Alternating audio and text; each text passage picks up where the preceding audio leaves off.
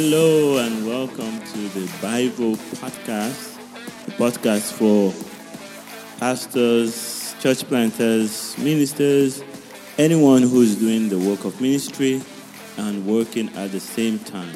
This is your time of encouragement, and I am your host, Ade Subanjo. Welcome.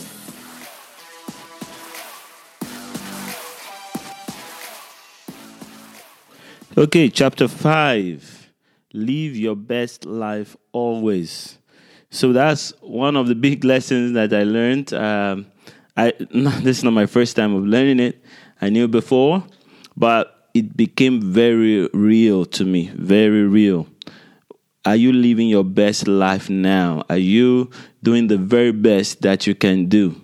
Are you maximizing the potentials that you have? Are you living as if you believe what you claim to believe?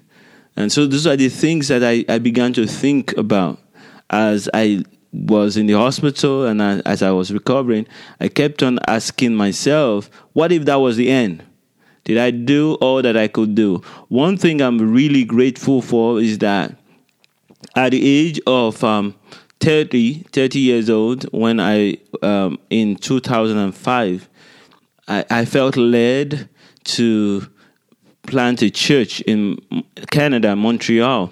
And I discussed with my wife. It's something we've been talking about, and but not really seriously, but something we've been talking about. And I felt that it was time to go and plant that church, because I felt the Lord was saying to me, it's time to plant the church that I've been talking to you about. So I told my wife, I think it's time. At that time, before even she came to Canada, because I got married and went to Nigeria. I went to Nigeria to get married, and then we came back to Canada. I was studying in Canada at that time. I studied in Canada and I was working at that time. And so in 2004, I went to Nigeria, got married.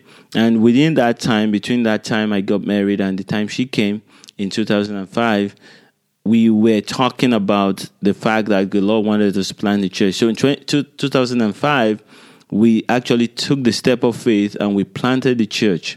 And as I looked back, in the hospital, I said, I thank you, God, that I was bold enough, and you put that boldness in me, and I was not afraid. I didn't know how difficult it would be. I was naive. I was foolish, and I just jumped in. And the church started. And I'm so grateful to God that we have that church going. Lives are being transformed. The church now has grown into 6 church plants. Different pastors are pastoring them, and their lives are being transformed. The lives of the people in the cities are being changed, and I really, really thank God for that. That was my joy. And I thought in my mind, you know what, I could have waited. I could have said, you know what, let's wait till 2018 or 2020, and once there's a lot of money and the children are well cared for, then we could start. And then if it had ended there, then it would have just been a dream, a vision that never was accomplished.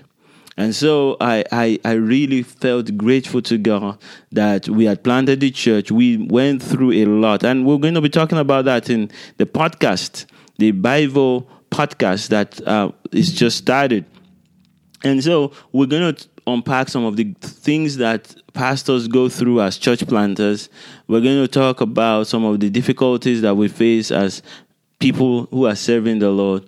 But anyway, I look back at those days. I remembered when we were going on the street trying to knock on doors. I remember when people would come to church for once and then they would never come back. I remember when people would say, if you come to knock on my door again, I'm going to let the dogs come up on you. I remember those days, each church plants. And I remember the people that are leading them, and I felt in my heart, you know what, if today was the last day and I wasn't going to come back from this stroke and I was going to be with Jesus, then this church will keep running. This legacy will remain, and many young men and women that have been trained in the church will go on to do the work of God, and that gave me great joy.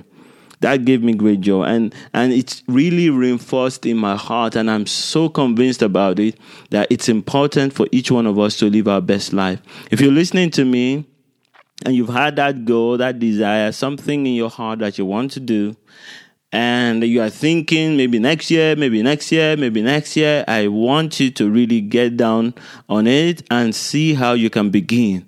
I believe that you can begin a lot of projects without even spending any money.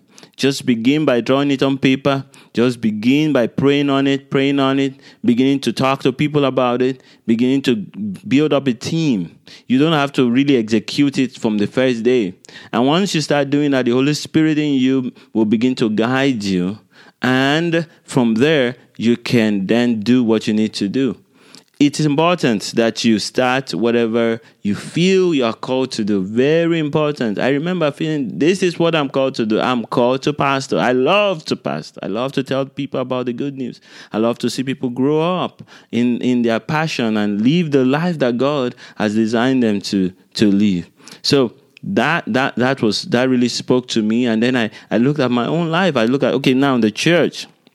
There are so many things that we thought we were going to do, especially in our church plant in Kuje in 2014. We left Canada, the whole family, to plant the church in Kuje, and we came down, and of course we go back to Canada also every year.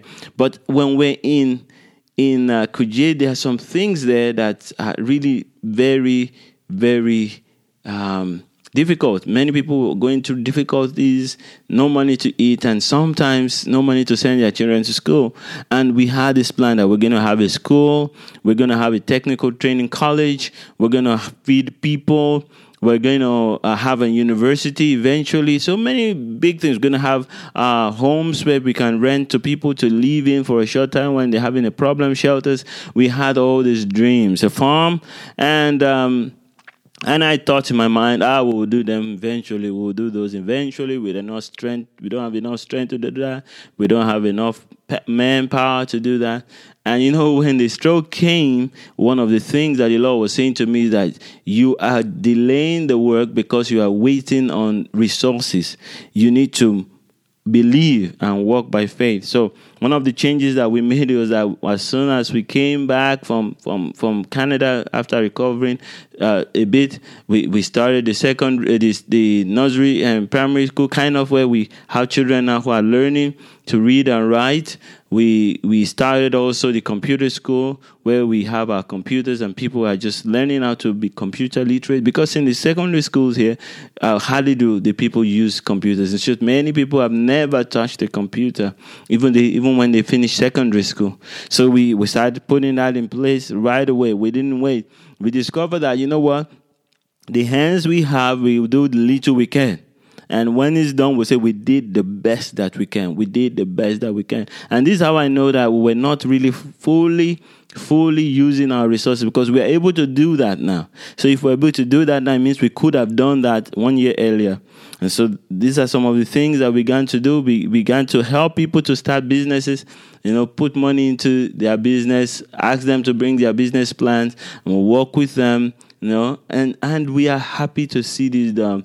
Another thing that I felt in my heart was that, I wasn't sharing the gospel as much as I wanted it.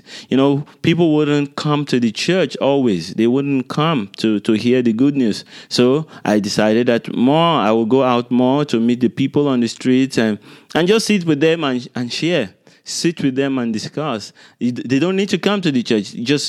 Just sharing their life story with them, sharing my life story with them, and introducing them to who has changed my life has been so rich and so encouraging. So that area of my life has changed. Live your best life now. And then in my work also, as a pastor, I began to release the members, the pastors. I feel in my heart that my call is not just to pastor, but also to train. So I feel led more to give opportunities to the younger generation to also minister. One of the things that I began to do is when people call me to speak, I invite some of my members of the church here in Kuje. You go and speak here. You go and speak there. So they get to train, and I speak speak to the people, of course, to tell them, I'm not able to come to this meeting. Why don't I send someone? And I think that works. Previously, I would have just said, I'm not able to come, and that would be it. But now, each time they ask me, I say, I'm not able to come, but I have someone that is really good and is going to be useful to you and has a word from the Lord. And then I encourage them, and I'm happy. I feel more fulfilled, being able to do some of these things, do more with exactly what I've got, not something new. Even really, if you look at it physically, it's less than what I've got physically, because right now I need to take more time to rest. I need to spend a lot of time doing exercises, doing my routines, and so much more. So much less time spent on those things, but yet I'm able to get more resource, more are being done. When I'm in church, I don't even take my computer to church most days now, because I spend the time talking to those young people, just encouraging them, empowering them, strengthening them. So, well, that's it. Live your best life now. I want to say a word for those who think I need to write a book or I need to do a podcast. And yeah, that the podcast is another part of it. I'm doing this podcast because of the fact that I have this stuff. I don't want to just keep it to myself. I want to put it out there. It's in record. Some people will listen to it 10 years from now, and it will bless them. So I want to put everything I've got out there. So you have a podcast, you have an idea, you want to start a business, you want to go to mission field, you whatever you are feeling God is calling you to do, don't wait. Live your best life now. Live your best life now. So that's it for that chapter, and see you in the next chapter.